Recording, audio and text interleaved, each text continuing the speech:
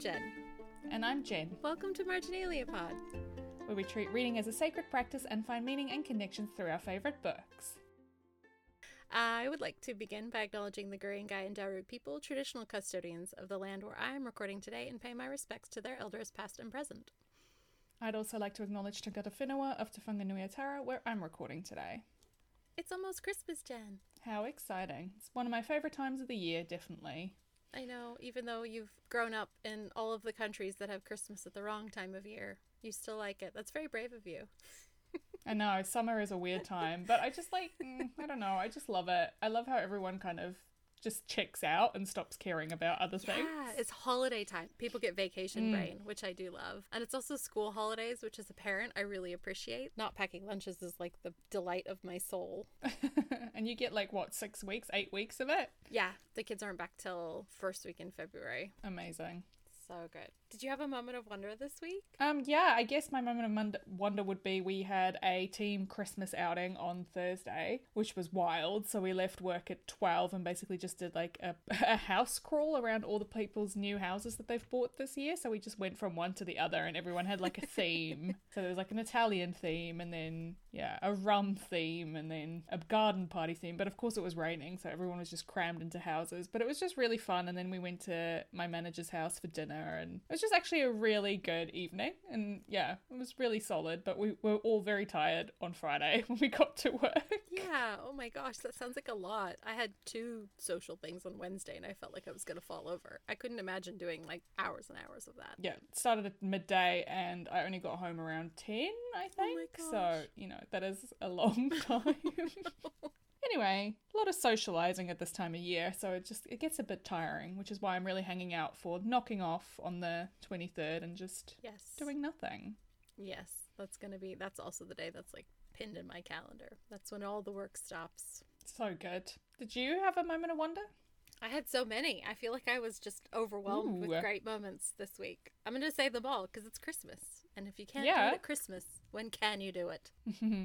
So my niece gave me a hug, which really never happens. It's been more than a year since she's voluntarily given me a hug, which is so unfair because I love her so much. But that's okay. She's allowed her independence and her own bodily autonomy. And I got to hang out with my brother-in-law for a little while, and he's doing really well, and he's looking really well, which always makes my heart feel happy. And then my friend Jo had a birthday this week, and her kids and my kids had a big play together. And then my kids picked out their school holiday hair dye colors. So my daughter has pink hair and my son has green hair, and they just have really been loving that. And I've also been sleeping tons, which is great. So it's just been amazing. Yeah, a busy but really good feeling week.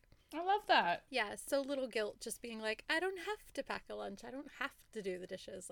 Who cares? It'll be fine. It's been really nice.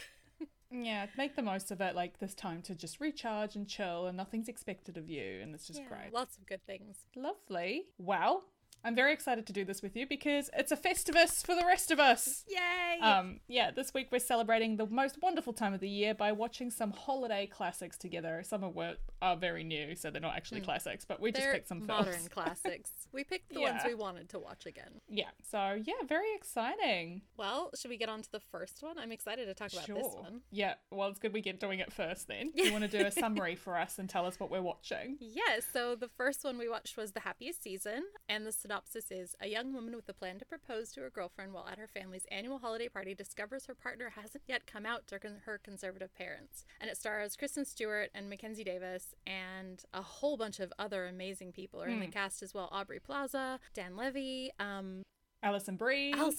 Oh my gosh, I have a real soft spot for Alison Brie. There was so much about the movie that I absolutely vibed with, and then some that I really didn't. So I want to talk about it with you because I want to find out how you felt about it, because I remember you saw it last year. I hadn't seen it yet, so yeah, I saw it in the cinema on Christmas Eve actually. How we're going to do is we're going to do the feats of strength and then the airing of the grievances. So shall we start with the feats of strength? So what did you love about this? The cast is really, really great. I could not fault any member of the cast. I thought everybody was amazing.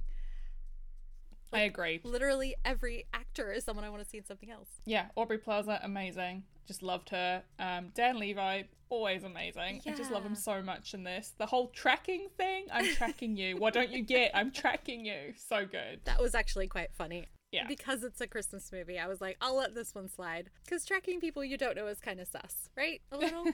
But it's funny. Yeah, but I mean, this is also a thing with Christmas movies. Like, I have a very different bar for Christmas movies than I do with other films. Like, I will watch any and all trash at Christmas time. Like, I love the Netflix cinematic Christmas universe that apparently exists.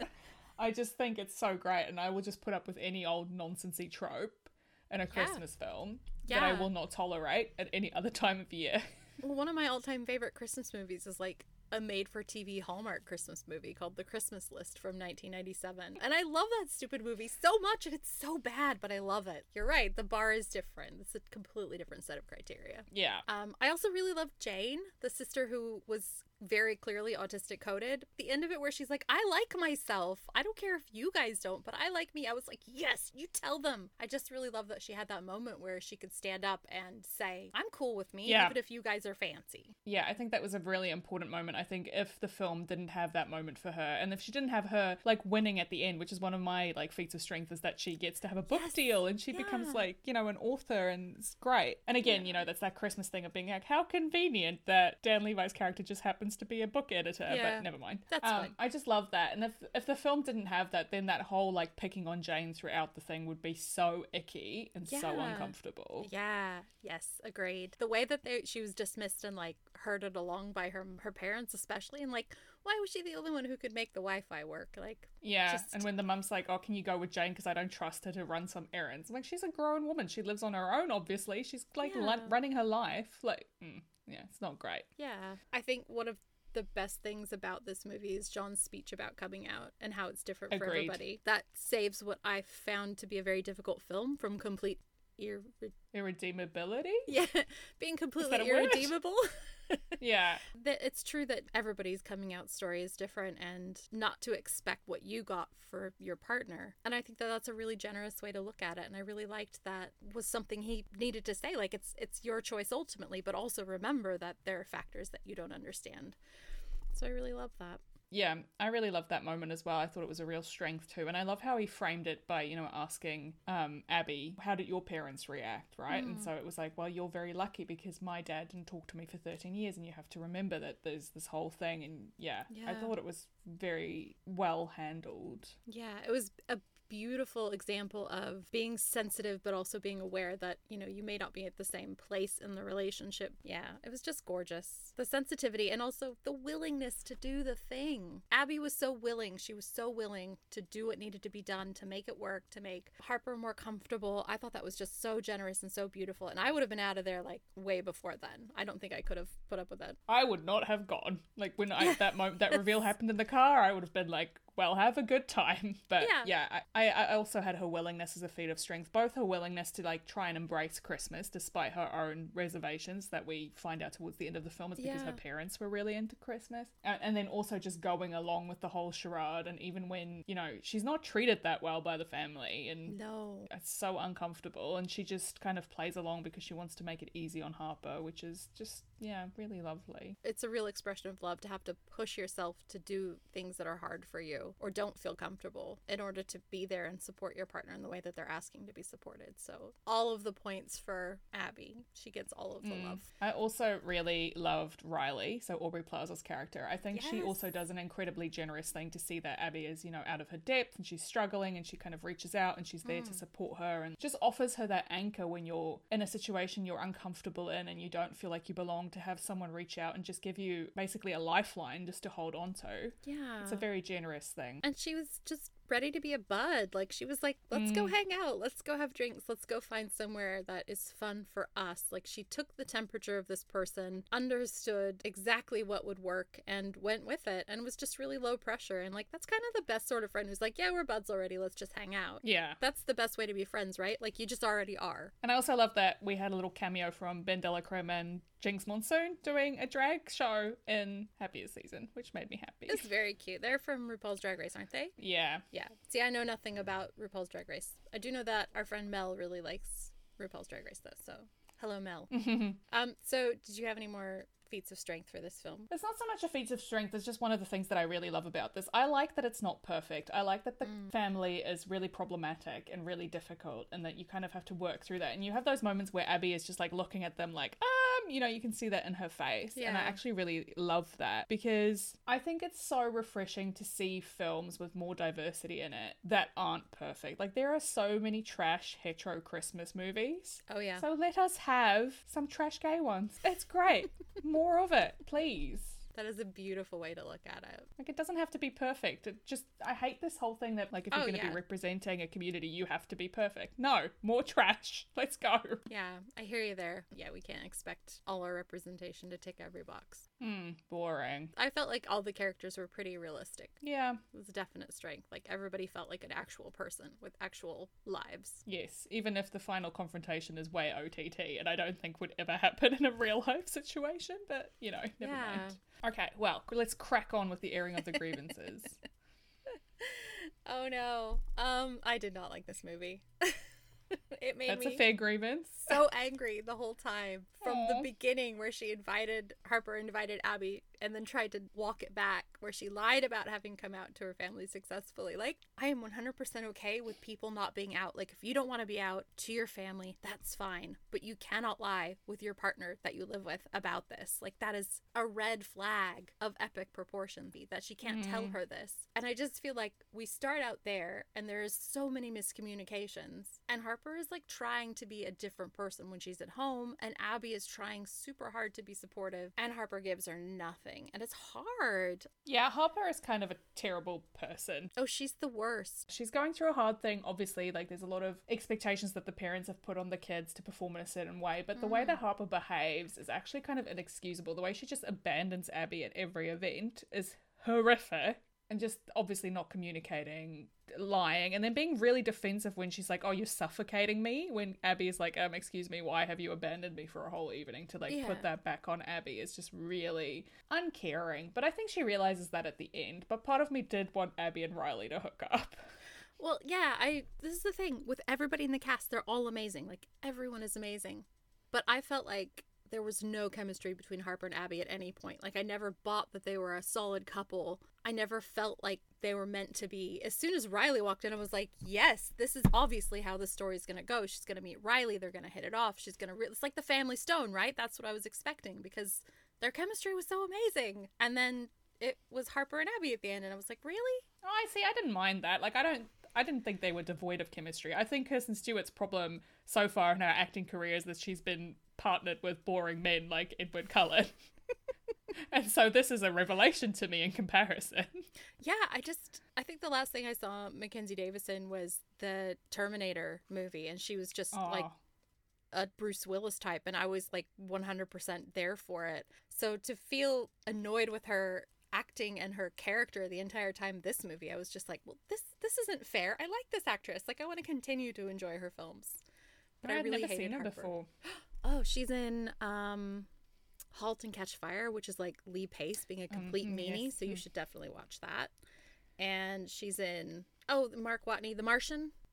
She's the one who finds him on the satellites. I just really felt like there wasn't a lot of chemistry, and I also felt like there were a couple really great moments where Harper could have said something, like when her ex-boyfriend Connor or Cooper or Cauliflower or whatever was like, was there someone else? Like, was there a reason? She could have said, look, I'm gay, and it was never you. And that would have been I would have been like, okay, she's come out to one person. That would have been okay. But she didn't. She just let it go. And I thought, okay, how many people are you going to hurt to protect yourself? Because after a certain point, like, if you can't even tell the low stakes people that you care about, then you can't be honest with yourself about that. You know what I mean?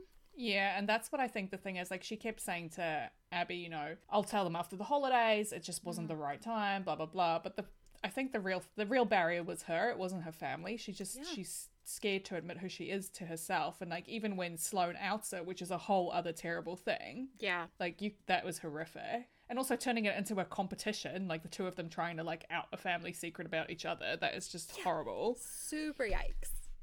Like, even when Sloane outs us, she still tries to say that Sloane's lying.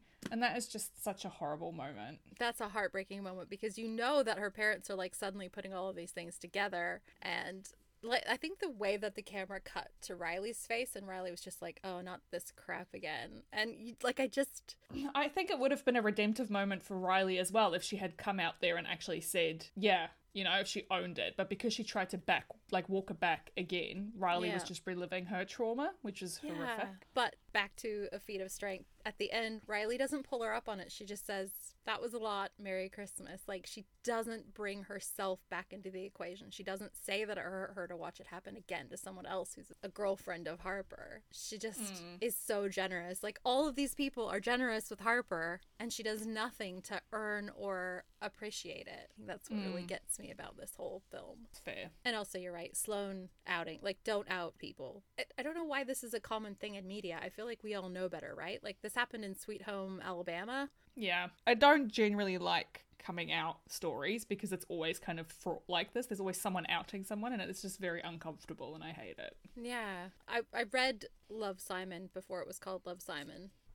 And that book has a really particularly great take on it, which is like that the person coming out owns their coming out. Like, and if you take that from them, it's like a theft. Like, you're stealing the opportunity for them to come out. And I love the way that that's reframed, because I feel like that's really a good way to put it. Like, it's a life-changing thing, and you want to be the one to deliver the news and choose that. Yeah, you want to control your narrative. It's your story. Yeah, exactly. And it's your news, and it's your life. Like, you should get to decide. Yeah. And again, if you don't want to come out, the closet is fine. I don't think people should come out if they don't feel like it, if they don't feel safe, if they don't want to be out to certain members of their family or to the public. Like, that is fine. That's their business. But also, you can't lie to your partner about it. Yeah, it's not fair to expect your partner to go back into the closet as well. Like, the fact that she expects Abby to be straight as well to her parents, and then, when Abby is so obviously very comfortable with who she is, it's a cruelty. Yeah, I mean, she's been an out lesbian since before she was 19 when her parents died, right? Like, that's a third of her life at least. So I just can't imagine. Do you have any other grievances? Look, why Riley and Abby didn't get together is forever going to be a mystery, because they obviously had amazing chemistry and would have been great for each other. But that's fine. That's fine. I think that's just Aubrey Plaza, though. Like, we all want to be with Aubrey Plaza, don't we? Possibly. I don't know. I loved, like, her confidence and her chillness, and all of her goodness worked really well for Abby. Like, it was so good for Abby. Like, she brought Abby out of her shell and was helping her when she was hurting, and was being non-pushy about it and non-demanding. And I was like, this is something Abby needs. Abby needs someone who's accepting of who she is, but will also bring out the best in her. Yeah. And I think it should have ended when Abby said it's too late to Harper. She should have got to go. Like, can I just also backtrack real briefly? I just want to give another shout out to Dan Levi's character, whose name I cannot remember for the life of me. John. Oh my gosh. When she calls him to tell him everything, and he's like, this is a lot, I'm going to need a moment, and just hangs up the phone. Like, I'm really into this behavior. He is very clear about what he needs and what he needs to say, and I love that. He's a good communicator. Here for that. And also, we're going to have to talk about the fish at some point. Why do not get irresponsible people to look after pets? I don't know why. And he's like, my therapist is looking after them. What has happened here? Anyway, that's fine. Loved it. So what's the verdict on this one? I have given it 3 out of 5 Christmas trees because I actually really enjoy it, and I would watch it again. I love that it's a little bit problematic and that the family are terrible, because I think it's very true to life. Yeah, okay. That's fair. I've given it 2 out of 5 Christmas trees, and I almost gave it 1, but I thought that the cast was so good, I had to give it an extra tree for that. So 2 out of 5 for me. Fair enough. I'm glad that we got that out of the way first. It was just a really hard one. I was frustrated the whole time. I was sitting there like, why? Oh, I feel bad recommending it now. No, it's okay. It's like, I think it's good to watch things that frustrate me, because then I can really dig down and think about why. And a lot of the stuff I was frustrated by was stuff that I just couldn't accept personally. So I was able to sort of step back and say, how does this affect my values? Why is this getting under my skin so much? So yeah. And look, I will watch Kristen Stewart do pretty much anything, so she's great. Great hair in this film. That should definitely be a feat of strength. Great hair. Yes, absolutely. Although there is no way that her hair looked the same a year later, because that's just not how that works. It will have changed. Well, our next film was Last Christmas, and the summary for that is: nothing seems to go right for Kate, a frustrated Londoner who works as an elf in a year-round Christmas shop. But things soon take a turn for the better when she meets Tom, a handsome charmer who seems too good to be true. So this stars Emilia Clarke and Henry Golding in the lead roles, but it's also a great supporting cast, like Emma Thompson is in it. And Michelle Yeoh, who's the best. This one is my favorite. I will say it now. It is my favorite. I love it so much. I agree. I think this is actually just a gold standard Christmas classic. Like, what more could you want from a Christmas film? This should be the one everyone watches. The way that everyone now watches Love Actually, people should watch this for years and years to come. Yes. We've got to make this happen. And also, it has the best soundtrack. Yeah, our Lord and Savior, George Michael. Yes, I think Meredith is a huge fan, right? So she would agree. Yeah.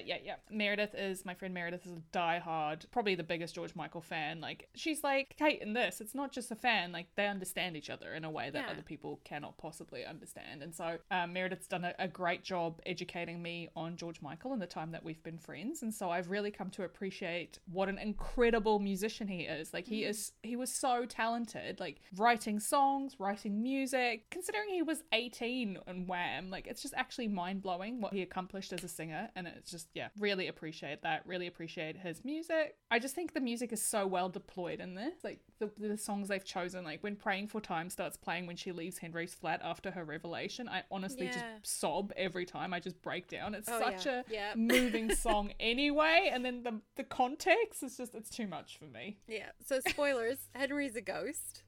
Henry Golding, who's Tom, he's a ghost. Also, he's beautiful. He's so beautiful. Oh, so beautiful. He has a great face. Yeah, and he's tallish. Perfect. Like tallish. And charming. Yeah, and like he just has those killer gazes. Locks in, looks, oh man, he's got the smolder. I'm here for this. I also would like to say that Emma Thompson can do whatever she wants. She's attained that status. She's now at the point where, like, she could write whatever film she wants, star in whatever film she wants, do whatever accent she wants, be anti-Polish if she wants. Not that that's really that's the thing that really cracks me up, because I love that moment where she's really upset about the immigration commentary because she has this trauma of them leaving Yugoslavia and coming to the UK, and now she's like, oh, they hate us. And when Kate tries to talk her down from this thing, and she's like, I blame the Poles. So despite knowing that it's it's not a real narrative, that it's a fabricated thing that turns people against each other, she's still like, it's the Poles' fault. And I think that's so accurate to life, right? Yeah, and also very much accurate to England, right? Especially after the whole Brexit thing. But also just like the immigrant experience, I think, is quite well handled in this. Like this idea that, her father was a lawyer back in Yugoslavia and now they came here and they couldn't afford to retrain, so he became a minicab driver, and there's like all this kind of like low-level depression and sadness that underscores this existence, which is, I think, a very true thing. Yeah. For immigrants into other countries. And it's not, people be like, oh, immigrants are so useless, but it's not really the case. It's just the opportunities you have are so limited. Yeah, unless you're really well off or you can get a sideways certification, often your life is completely different. And that's not really fair or fun. And especially if you've left because of a war. I feel very sad about it. And I also feel like there's so much trauma layered on trauma here. Like, they keep referring to her illness, but we don't find out until halfway through the film that she had to have her heart needed replacing, so she got a new heart. And that is a whole other thing, to be a person walking around with someone else's organ inside of you, knowing that that's the reason you're alive. I can't imagine that would manifest in a lot of trauma. Oh, but the line he gives her at the end where he's like, take care of my heart, it would have been yours either way, just honestly. Oh my gosh, I love it. Ugh. Emilia Clarke's also adorable. Like, I know she gets a lot of negative feedback, but I actually think she's great. She's super cute, and she is extremely charming here, and she hits all of the beats. And I was thinking about the way that her comic timing is just, like, spot on. In the way that I think that, like, Jennifer Aniston also is amazing at comic timing, and how not every actress can do that. Like, that is, it's, unless you're Lucille Ball, you gotta work at it. Yeah. And I think that she's a natural. Like, I want to see her in every funny movie from here on out, because I feel like she really gets it. I think she's great in this. She's super cute. Even though she's a really, like, her character is really in a bad space, is really terrible. Like, one of the other characters calls her the most selfish woman on earth. And, she does things, she hurts the people she loves. And so she's an unlikable character, but she's never unlikable. Like, you're always rooting for her. It's not that you know that she can be better, but you feel like she's not doing it to hurt people. No, she's just going through a lot. She's really trying to outrun herself and not feel what she needs to feel and not get through what she needs to get through. And I think that Tom is so important because he gives her the space and the time, gives her that opportunity to really say, what am I doing? What am I looking for? I also loved that speech he gave her about, we are everything we take in. So all this stuff that you're taking on, all this stuff that you're absorbing, all of that manifests through you. And I think that's a really important thing to remember. We're in every action. I also really love Michelle Yeoh in this. Like, she is Santa. She's just so great. She's great. I love her because she's so generous, but she doesn't take any guff, you know? That's important. Like, it's hard to love someone and be tough with them, but she really does. She gives Kate that push, like, you need to be better, and I can't believe I'm giving you more chances. I love that she also reminded her that I took you on because you were amazing and you loved life and everything was great, and I know you've been through a hard time, but I don't see that in you anymore, and I need you to find it because it's actually, you know, it's impacting other people, which I think is a really important thing. I think often when we go through hard times, you know that you're impacting other people, but people are so afraid to like call you out on it, and I think it's important that people do feel comfortable in doing that. Yeah, she gets held accountable by Santa, and in a way that is actually healthy. I think that when her sister is trying to pull her up on things, her sister goes right for the gut, and I would say, moving into an airing of grievance, she outs her sister, which is super not okay. Again terrible. Do not do this.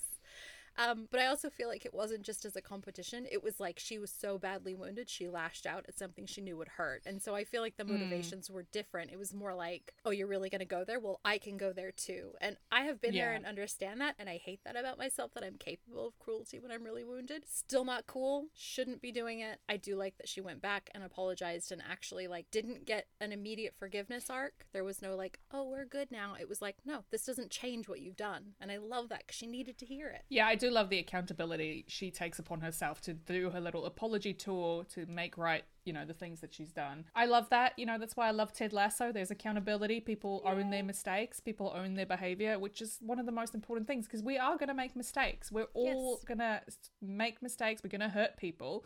It's important to know when you need to make up for it. And I mean, getting a fish for the person whose fish you killed, lovely. Getting a tiny, non-torchable ship in a boat for the friend whose matchstick galleon you torched is a good thing. I just love that she actually went and got things that were thoughtful for the right people. Yeah. And I also love that she then took her mom to the Christmas markets too. Like, that was really special. Yeah, even though her mum is still driving her crazy and is still problematic, like, it doesn't magically fix the relationship, but they're trying, you know?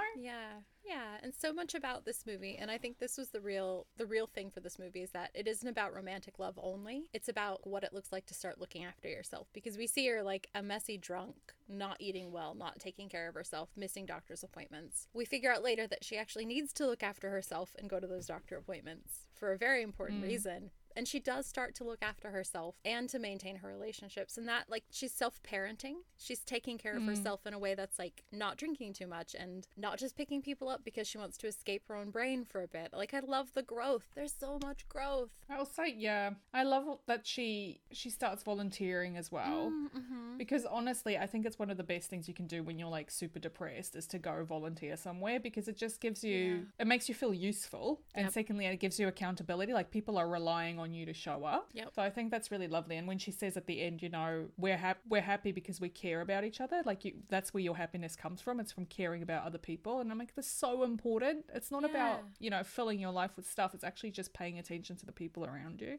Yeah, it's doing things for others and helping out in a way that, like, is good and appreciable. I just love it. I love it so much. It's a perfect film. Yeah, and I love that it also showed, like, you know, homeless people actually are people and have lives of their own and have their own skills and talents and quirks and foibles. They're not just, like, some hive mind of pity party nonsense that you see in, like, you know, charity propaganda. There's a real diversity of actual people, and they're all given respect and treated with kindness. And I thought that the way that the people who were running the soup kitchen, that was really true as well. Like, they're there, they're doing the work. They don't want to see people just turn up for a few days. They want to see people who are going to commit, but they also have kind of seen it all, so they're a bit more jaded. Like, almost everyone I know who works in charitable organizations is, like, over it in a lot of ways because they can't really rely on, like, ongoing volunteer help. So I was like, yep, that sounds just about right for everybody I know who has to, like, wrangle volunteers. They're all over it. They're all up to here with it, but they're still doing the right thing, even if it's hard. So it's like, I've seen that. I think a feat of strength of this is that I cried my face off too. I think the only grievance I have is don't out your family members who are in the closet. I definitely had that as a grievance as well. The only other grievance I have is, why does no one mention that she's wandering around talking to herself? Like, I'm sorry. I know in London you don't pay attention to anyone ever, but she is literally just talking to herself, walking down the street or sitting on a bench or in the shop. What is happening here? I thought about this the first time I watched this, and her hair is always covering her ears, so maybe people think she has AirPods in. Oh, she's on the phone. Yeah. That is a good fix. Because I think people are talking to themselves all the time, but then I notice that they have AirPods in, so I'm like, okay, they're talking on their little tiny expensive devices. Okay. It's a good save. I'll accept it. What was your rating for this one? 4.5 out of 5, and I'm very picky. The reason I gave it a half a point off is because I don't like outing storylines, as we've discussed. So, but otherwise, it's perfect. How about you? I've given it 5. 5 out of 5 for a stone cold Christmas classic. Everyone should watch it. It is amazing. It is wholesome. It is lovely. George Michael's incredible. Listen to his music. Let's go. And also Emilia Clarke did her own singing, and she's quite good. So it's very enjoyable. If you want to cry, I can highly recommend listening to George Michael's cover of I Can't Make You Love Me, which sometimes plays on my Spotify random shuffle situation when I'm on the bus, and then I cry on the bus. Good times. Aww. 10 out of 10 would recommend. Oh, I feel that. I cry all the time when I'm listening to powerful music. I'm just ridiculous. That's what good music and good art should do. It should move you. All right. So the final film we are going to talk about is The Holiday, which is kind of a classic, isn't it? Yeah, I think so, yeah. Dumped and depressed, Iris agrees to swap homes with similarly unlucky in love Amanda for a much-needed break. Iris finds herself in a palatial Hollywood mansion while Amanda navigates the lanes of a picture-perfect English village. Soon enough, both lovelorn ladies bump into local lads perfect for a romantic pick-me-up. It stars Kate Winslet, Cameron Diaz, Jude Law, Jack Black, and a whole bunch of other people too, including Shannon Sossman of A Knight's Tale. Yes, who I also love, and she's in Everything is Illuminated with Elijah Wood. If you haven't seen it, would recommend. Ooh, I will have to watch that. Is that wait, no, I might be lying. Hang on. No idea. I have to look it up now. Stand by. Oh no, I've made it up. That's the wrong film. I was thinking of a different film. Never mind. This film is super cute, and everyone is super cute. Or let's go to the feats of strength, because I want to hear yours. Feats of strength. Yes. Tell me about it. Okay, I think the biggest strength of this film, maybe controversial, is Jack Black. I think Jack Black is so good in this. I am so in love with him, which I think is no mean feat with, Jude Law, who is very charming in this, but I'm like, no, Jack Black, please. Jack Black every time of the week. Like, he's excited, he's interested, he wants to connect, he looks at people, he's just adorable. Funny. He is like so kind, and just everything about him is like a whole human being. Like he's a very fully faceted, fully formed person, and I just love it. He's just, yeah, it's definitely one of the biggest strengths, I think. I think the whole cast is great, and I think it's so interesting that it's such a small cast, Yeah. There's so few people in this film, but I think Cameron Diaz is probably the weakest link. Sorry, Cameron, but no, I think you're right. That's not a bad thing. Like, they're all great. It's just in the scale. One of the things that I really struggle with is that this feels like she's meant to be like ditzy and derpy, and I hate that trope. Like, she's amazingly good at her job. She doesn't need to be also ditzy and derpy, but she was really typecast as that like sort of ditzy derpy person, like in Charlie's Angels as well, and in heaps of, like, that's kind of her shtick. And she's no longer acting, as far as I know. I think she took time off to have kids or something, but she's like, I just don't want to go back. And like, fair enough. I think the only serious role I can think of her being in is Gangs of New York. I think I've read her as ditzy, like, not necessarily ditzy and derpy in this, but more like fish out of water American in the UK. Yeah. Which I guess translates into ditzy and derpy. It does, when you're like, don't run me over. Ah! Like, just walk the car to the thing village. was weird. The car thing was weird. And I just, it's not that scary. It's not that scary. It just does not necessitate that level of craziness. Also, don't people in LA drive everywhere? So she should be a confident driver. Look, here's the trick. The passenger side is always to the curb. That's how you do it. So wherever you're driving, the passenger side is always closest to the curb. Voila. That's how you figure it out. Just remember that.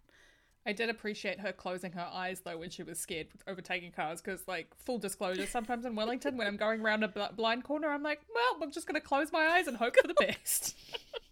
That's all you can do. You can all send up a prayer, close your eyes, and just go for it and hope for the best. Oh my gosh. I can't remember it being that scary to drive in New Zealand. Maybe I'm doing it wrong. Just some of the roads, not all of them, just some of them where you're like, Jesus, take the wheel, quite literally. Oh my gosh. Also, Kate Winslet is adorable, and I love her in pretty much everything. She's so cute. She's so lovely. And I love how she's just really kind in this. Like, she's so kind. And she gets to know everyone. Like, she's greeting everyone by name as she walks around.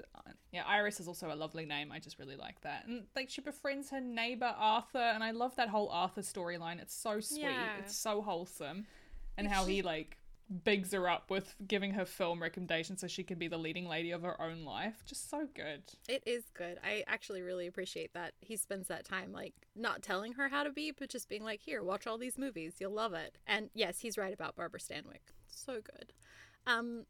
So I have a confession to make. I don't like Jude Law, but I think he's really good here. Like, okay. I think he's really likable. I think this might be the only film I've seen him in where I actually like him. So wow, have you not seen Gattaca? Would recommend. No, I haven't. But he always kind of plays like smarmy dudes. Like, I just don't trust him. He's in the Timmy Champagne pile of actors where I'm like, fair enough. No thanks. Something about his face just doesn't vibe. But he works in this role really well. And can we talk about the fact that Iris's cottage totally costs more than Amanda's palace? Like, literally it does. Like, I know we looked at moving to the UK for a time, and this was years ago now, but like, if you want to live in a cottage like that 40 minutes out of London, that's like £1.5 million.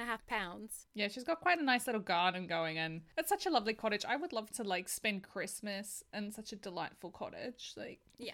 Also, does that place really exist? I feel like 40 minutes out of London is still London. Yeah, no, definitely not. How fast are you driving to get there? So she's like a journalist. Come on. This is my theory. They come from money, right? They have to. Because he also has an enormous, ridiculous house and like a Land Rover. And she has a brand new Mini. Oh, maybe they're ancestral. It's an ancestral cottage. Mm-hmm. They have parents who are super loaded, and they've just been able to do whatever they want because they have a big fat inheritance. This is my guess. Yeah, but then she acts so shocked when she gets to the mansion, right? So it's like she's never experienced wealth before. Yeah, but isn't that just ostentatious wealth? Yeah, like old country houses are like their own sort of charm, you know? Yeah. It's like old money v new money, right? Like old money would never act like that because it's too on the nose. Yeah, so maybe she's living in like the family cottage that's actually like worth a lot, and he went off and bought a house because he got married and had kids. But like these two kids, I reckon they're loaded. She has to be to be able to afford to fly anywhere, even if she's in coach though. Amanda's in first class, let's not forget. And also Amanda cracks me up when she's there for half an hour or whatever, and she's like, no, we're going home, I've made a terrible mistake. Like, I really relate to that kind of behavior. I have that very strong fight or flight response as well, where I'm like, really? I've made a mistake, we must go. No, not me. I'm like, well, I'm here. I just have to get through it. No, I'm a firm believer of like, if the situation does not vibe, exit immediately. Get off the bus immediately. I may have told that story to Simon this morning, and he was like, I completely relate. You guys are the same. I told my work mates about it, and they were all like, I cannot believe this. Like, anyway. Why didn't you just get her name? Anyway, it's fine. I'm much better at flirting on my feet, because I like talking to anybody, so. I flirted, and then I exited. That's the key. There was the flirt. There was not meant to be reciprocation. That's where it fell down. I did not expect reciprocation. So good. Anyway, that's fine. We'll move on with our life. It's fine. I love the idea of house swapping, but I would never, ever do that. Do you not like the idea of people in your house? I just have so much crap, I would feel embarrassed that they would have to look at it all. Oh. I'm a bowerbird. I mean, if I had like a single room that all of my like junk was contained in and I could lock it and leave it, then it would be fine. But I sort of feel like that's, I don't know, like they have homes that are, well, I guess Amanda's house is like not lived in. It doesn't feel lived in. Like there's a lot of stuff, but it doesn't look like it's ever actually like it's like staging. Yes, yeah. And I felt like Iris's house was much more like a home, and Jude Law's house was much more like a home. Would you say that's reflective of their characters though? Like Iris is more in touch with like being homely and knowing what she wants, and then Amanda is much more repressed and doesn't really want to engage with her emotions. Yeah. So and she, like, it's also how much they work versus how much they're home, and one has all of these people doing all of the things for them, and the other one has a dog that you have to take care of a dog, so you're there and looking after a dog, and just it really speaks to their values, their differences in values as well. But no, I would never swap houses. No. Everyone I want to travel to see is someone I want to see while I'm there anyway, and they're the only people that I would trust with my house, so doesn't work. Exactly. What about you? Would you house swap, do you think? Yeah, I reckon I would do it. if I could find someone that I trusted. That's the big problem. I don't want to be like, you hear these horror stories about people Airbnb-ing their houses and they come back and people refuse to move out in New York. This has happened a couple of times. People are just like, I live here now. Yeah. No, thank you. That terrifies me. But I'm not precious about having people in my space. Yeah. I've always been really weird about like my room in my house and like, yeah. But I love the idea that you could. I mean, I feel really awkward when I go to Airbnbs and it's obviously like part of someone's house. I'm like, I'm so sorry for paying for this accommodation that you're offering. Like, I apologize deeply for my inconvenient humaning. I hate when I have to Airbnb and it's like a shared room, like it's a room in a shared house, because I'm always too awkward. Like, I have to share a kitchen with you and we're sharing a bathroom, and I will do it in the most extreme of circumstances when I cannot find something that is just, you know, for me. Yeah. But I just feel so uncomfortable. Like, I know these people have put this house up for rent, but also I hate it. I hate it with every fiber of my being. Yeah, it just feels like you're intruding. It's so silly. There's no reason to feel that way, but oh my gosh. No, do you have any other feats of strength? I think I like the version of LA that we see. Like, and I know it's based around Brentwood, which is a neighborhood, very wealthy neighborhood in LA. I know nothing about LA except for LAX, which is a pit. But the way that it was shot and how beautiful everything was, it really reminded me of Sydney. Like, the light was so good and there were bougainvilleas everywhere, and I was like, oh yeah, like, people live there for a reason. Like, it's nice there in places. It's not just a pit where you have to wait for hours and hours to get through customs. Like, it's actually probably a nice place to live in some areas. So I noticed more about that this time, that it just looked nicer. I like the reference to the Santa Anas? Yeah, Santa Ana winds, yeah. Like in Crazy Ex-Girlfriend. Yeah, and also I have a very vivid memory of reading White Oleander when I was in high school. And a big part of that was about the wind. Like, the wind was brought up a lot. Yes. I've read that book as well. That one was like super dark and weird. Very intense, yes. Yeah, hard to read. Yeah, I wouldn't read it again. Yeah. But it stuck with me, I mean, like 16 years later, so clearly. Mm-hmm. I just remember the bit about how, like, her mother had never been in love and then she was, and it was like the worst thing that ever happened to her, and I'm like, oh my gosh, that's awful. I remember putting the poison on the door handles. That's really stuck with me. Anyway, but the wind. The wind. Lots of wind. Don't blow away. Are there any grievances? Do you have any grievances to air? Yes. Who looks after Graham's kids when he's out at the pub getting drunk all the time, apparently? More often than not recently. Excuse me, what is happening? This is also my grievance. I think he's shady. He might be cute, but like, when you're a person with kids, you lead with the fact that you have kids. Is he waiting for someone to fall in love with him and then he'll be like, oh, by the way, I have children? It's weird. It's gross to do that. I feel like you have to be honest with certain things about your life. And like, they got like so many dates in before he got found out. Like, he never told her, he got found out. So yeah, he's super shady. Fair enough. I also think the timeline actually makes absolutely no sense. It doesn't make any sense. Like, it's Christmas Eve and they're having dinner, and then the next day they're fitting Albert or Alfred or whatever his name is, forgotten already. They're fitting him in a suit. I'm like, okay, well, it's supposed to be Christmas Day now. When is this writer's speech thing? Is this in chronological order? What is happening here? I don't understand. Too many things are crammed in. It doesn't make sense. It's like a month and a half instead of 2 weeks. Yeah. It feels like it needs to be much longer. Yeah, it just does not compute. If I was to draw it up, I don't think it makes any sense at all. If you have to factor in the fact that shops will be closed because it's Christmas. Mm-hmm. Well, no. Maybe not in the US. Yeah, Surely on Christmas Day things are closed. Are they though? But they're so religious. I don't understand America at all. I worked Christmas days. I had to take Thanksgiving and Christmas Eve off, but I worked Christmas Day. Who's going to the shop on Christmas Day? Look, I mean, it's not just... it is a Christian nation, but there's a significant amount of Jewish and Muslim people, too. Yeah. I think it's not about the religious aspect that I object to things being open on Christmas Day. I just like the idea that for a set number of days a year, no one has to work. Yeah. Look, I think that... I'd love it if all of those were secular holidays. Or, like, if we had, like, Eid and...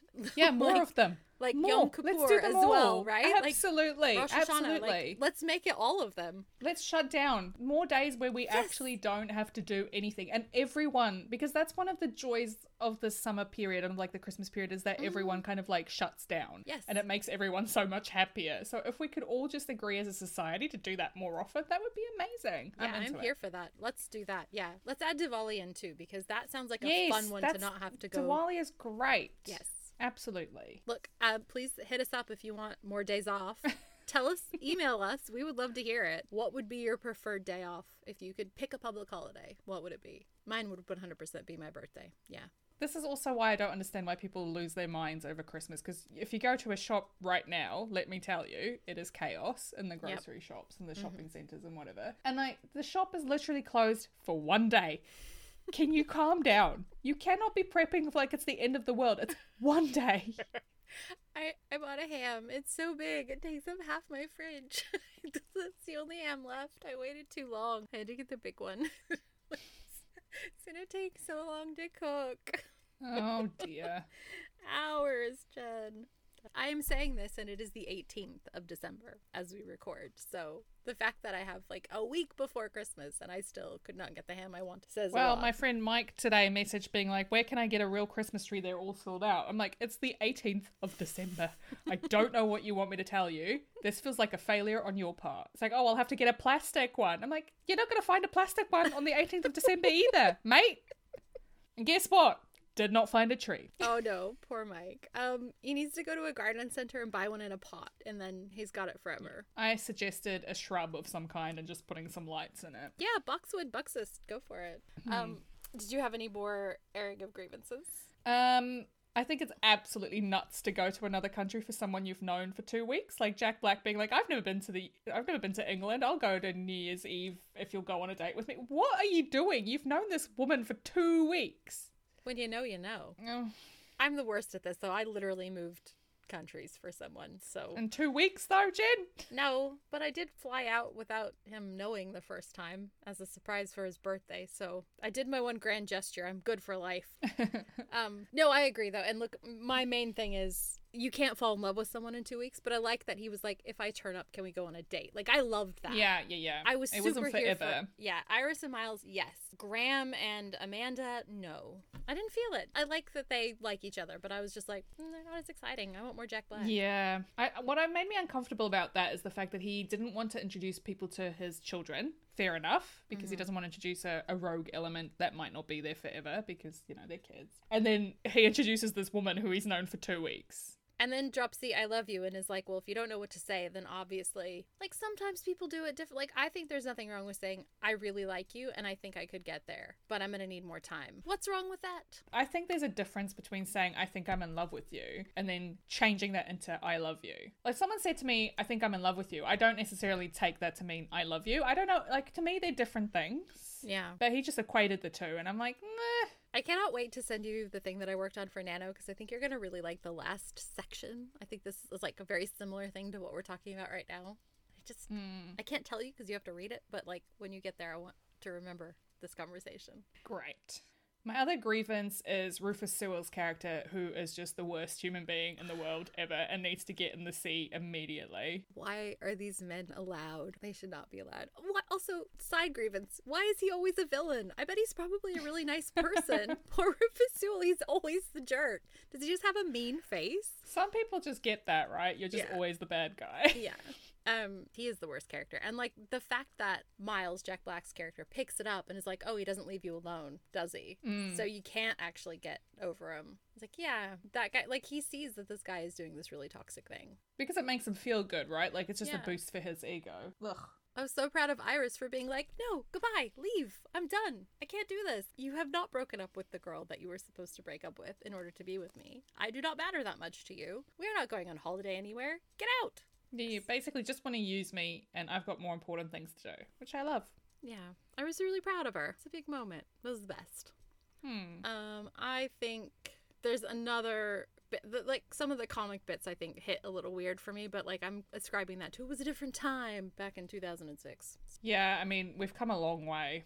Oh man, have we ever. Sometimes it shocks me what passed for funny entertainment in the early 2000s and the 90s as well. Like, holy crap. We were talking about this at work the other day about Bridget Jones's Diary and how a big plot point in that was how Bridget was really overweight and she's just like not. She's just like a human person, yeah. Because the 90s was all about being like heroin chic, you know, like that real skinny, ridiculous, unattainable skinniness. It's actually crazy. Yes, I remember the like granny panties comment and I was like, that's just normal shapewear. Like we all wear that under our dresses. We all do. If men don't know that we wear it, then that's a problem for them, not for us. false advertising, Jen, quote unquote.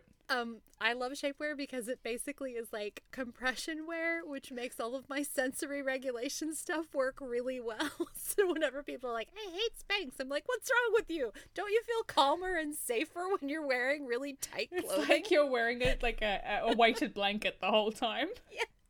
It's exactly what it's like. Oh my gosh. I did not realize that I was in the minority. I thought that everybody actually liked wearing like tights, but no, apparently not.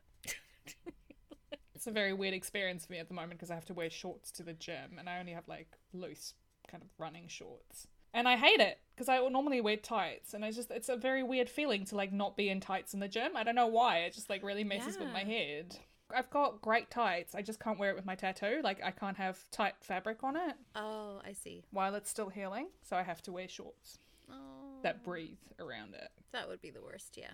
I want to be shrink wrapped in Lycra when I'm working out. And if I look like a very bright and colorful round thing running, that's fine. That's how I want to be. How adorable.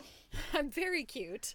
I'm just also very round, but nothing moves because everything is like shrink wrapped to me. It's great. Comfort first, I say. Absolutely. Oh, did you have any more airing of the grievances? I think it's too long. Yeah, fair enough. It does go on. I think it's the longest one out of all that we've watched. It's like 2.5 hours. Mm-hmm. It's unnecessary for a romantic comedy to be 2.5 hours. Yeah. It just felt like too much. Probably, I think, because of the meandering timeline that doesn't make sense. Maybe if they tightened that up, they could have tightened up the running time. But that's my only other grievance. It is a long one. I watched it in 2 bits, so it wasn't so bad for me. But yeah, it is long. I don't have that kind of time. It's Christmas. I got stuff to do. Well, what did you rate it out of 5? I think 4 out of 5. And I think just because I've watched it, this is only the second year I've watched it, but it feels like something I'll probably watch every year. Yeah. And I super love Iris. And having known friends who've been in that same sort of catastrophically bad but can't quit relationship, knowing how hard it is to break out of that, I'm just really proud of her every time. So I'll watch it just for that. And Jack Black, oh my gosh, he's amazing. I know. I agree. I gave it 4 out of 5 as well. I think it's just feel good, Christmassy fun. And like Miles and Iris truly are just so delightful. Yeah. And I love that they're friends, you know, they become really good mates and they're really supportive and stuff first. Yeah. And then it feels much more organic and real than the kind of head over heels Jude Law situation, Graham and Amanda, who to me I sometimes forget about in this film because I'm like, I don't care about you two.